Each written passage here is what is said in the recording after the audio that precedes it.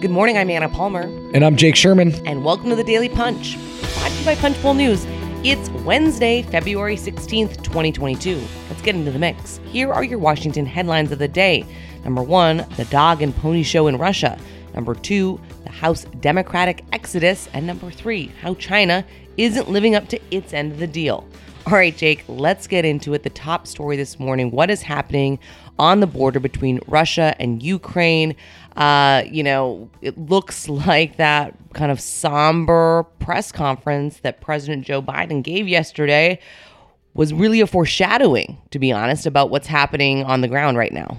Yeah. I mean, listen, I was taken aback yesterday by Biden's remarks on Russia and Ukraine, basically suggesting that, without saying it, suggesting that that the U.S. does not completely believe that Russia's pulling back its troops, as Moscow as the Kremlin said. And this morning we have some evidence that they actually are not. Because this morning there's several senior officials across the globe that are suggesting it's not the case that Russia is actually amassing more troops at the border.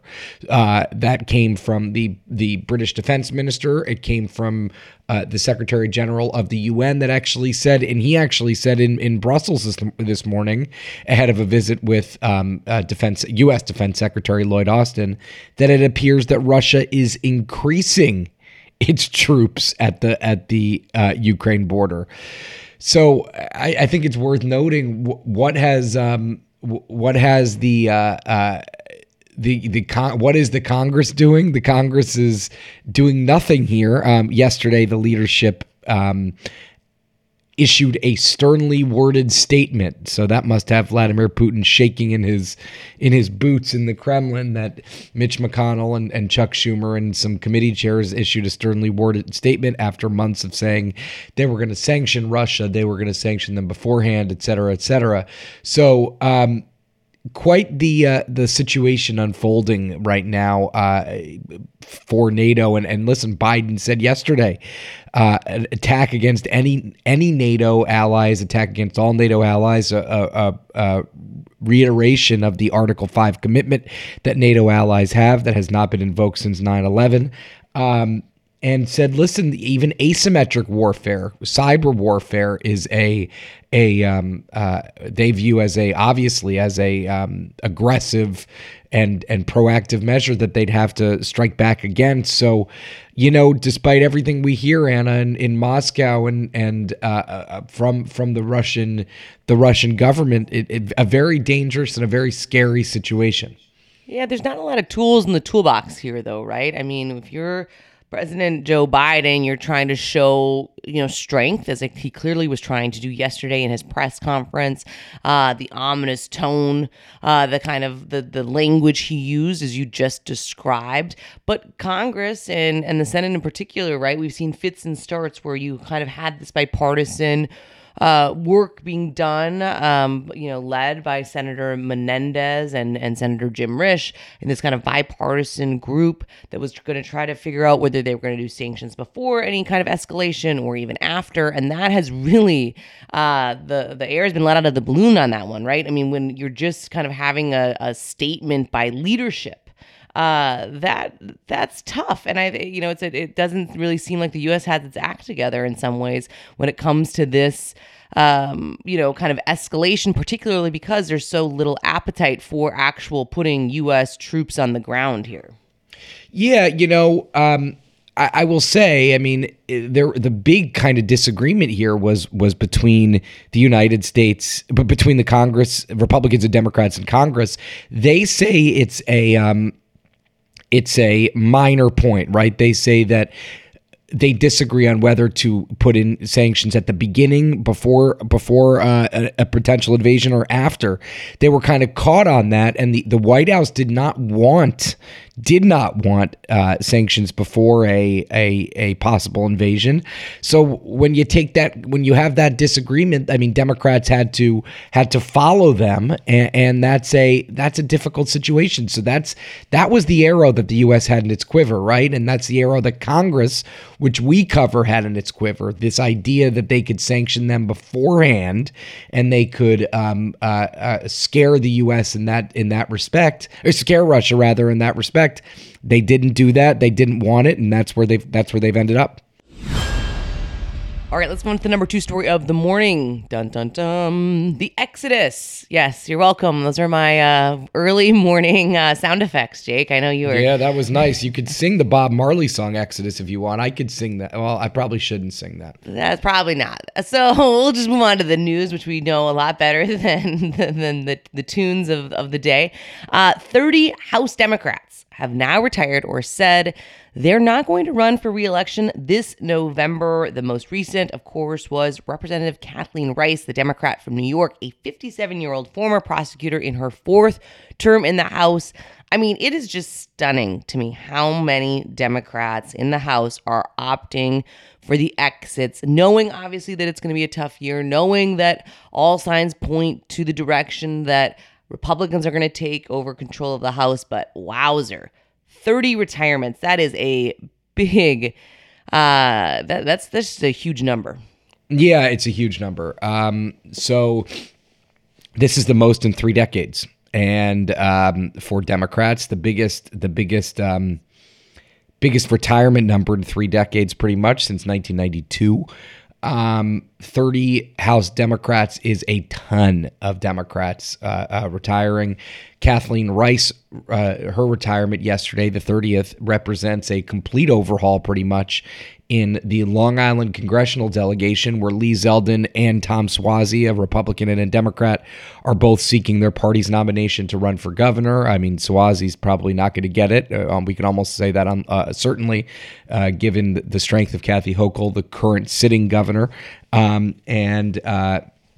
Lee Zeldin looks like he could get the Republican nomination, likely to get the Republican nomination. So that's where we are. I mean, listen, this is just, it's brutal. I mean, I spoke to Kevin McCarthy yesterday midday, and he said to me, and we put this in the newsletter this morning, he expects 35 to 40 Democratic retirements. We'll have to see about that. McCarthy, to be fair, he has predicting north of 30 for some time. So, you know, not a great situation for House Democrats. And we quote a Democrat on background, a House Democrat saying, poll numbers are bad, we're going to lose the majority, so people are looking for the exits. And I think that's just it, Anna. I agree. I mean, I think the only thing I would add there too is just the kind of the pounding of the psyche, right? Like that, just for rank and file and also for leadership, and just, you know, kind of trying to slog it in and day out in Congress. We've certainly talked a lot about not only the majority, but just kind of how tensions and relationships have frayed. I mean, whether you look at the recent altercation between Representative Joyce Beatty and, you know, Representative Hal Rogers, and just kind of the kind of post-January 6th environment up on Capitol Hill. I think that also plays into it. And also just like, you know, trying to slog through Biden's agenda, and it doesn't appear like a lot more is going to get done here. You know, when you talk to folks about it, I think there's just a lot of frustration and wondering, you know, why are they even up here anymore? Yeah, I think that's fair. And I think, listen, this is natural, right? This is a natural kind of turnover. And to be fair, the long-time problem is that Democrats have not felt like they could get ahead in the Democratic caucus, given the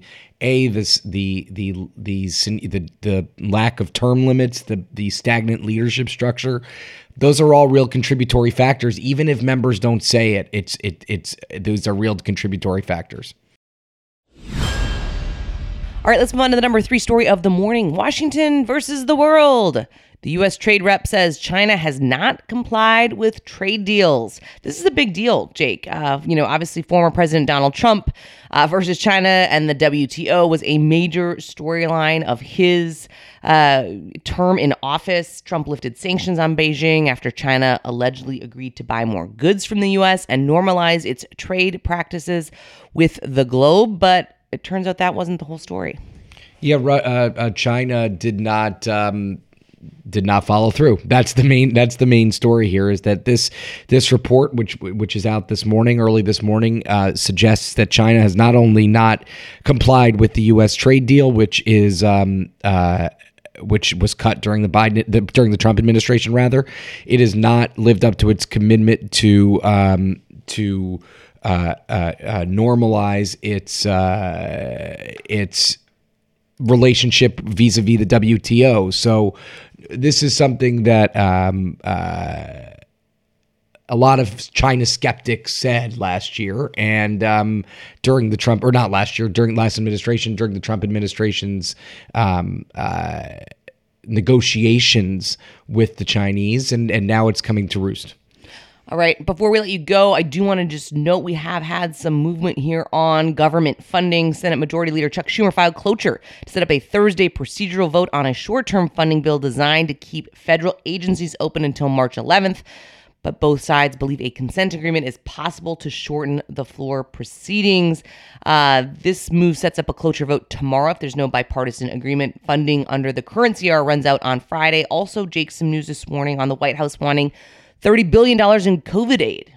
Yeah, the administration wants $30 billion in COVID aid. Going to be tough to get through the chambers, through the Senate mostly. Not going to be part of the government funding bill, most likely. But the administration is revving up to get a COVID relief bill. All right. And with that, thanks so much for listening. Just a reminder, Jake and I are going to be in person talking with Commerce Secretary Gina Raimondo this morning at 9 a.m.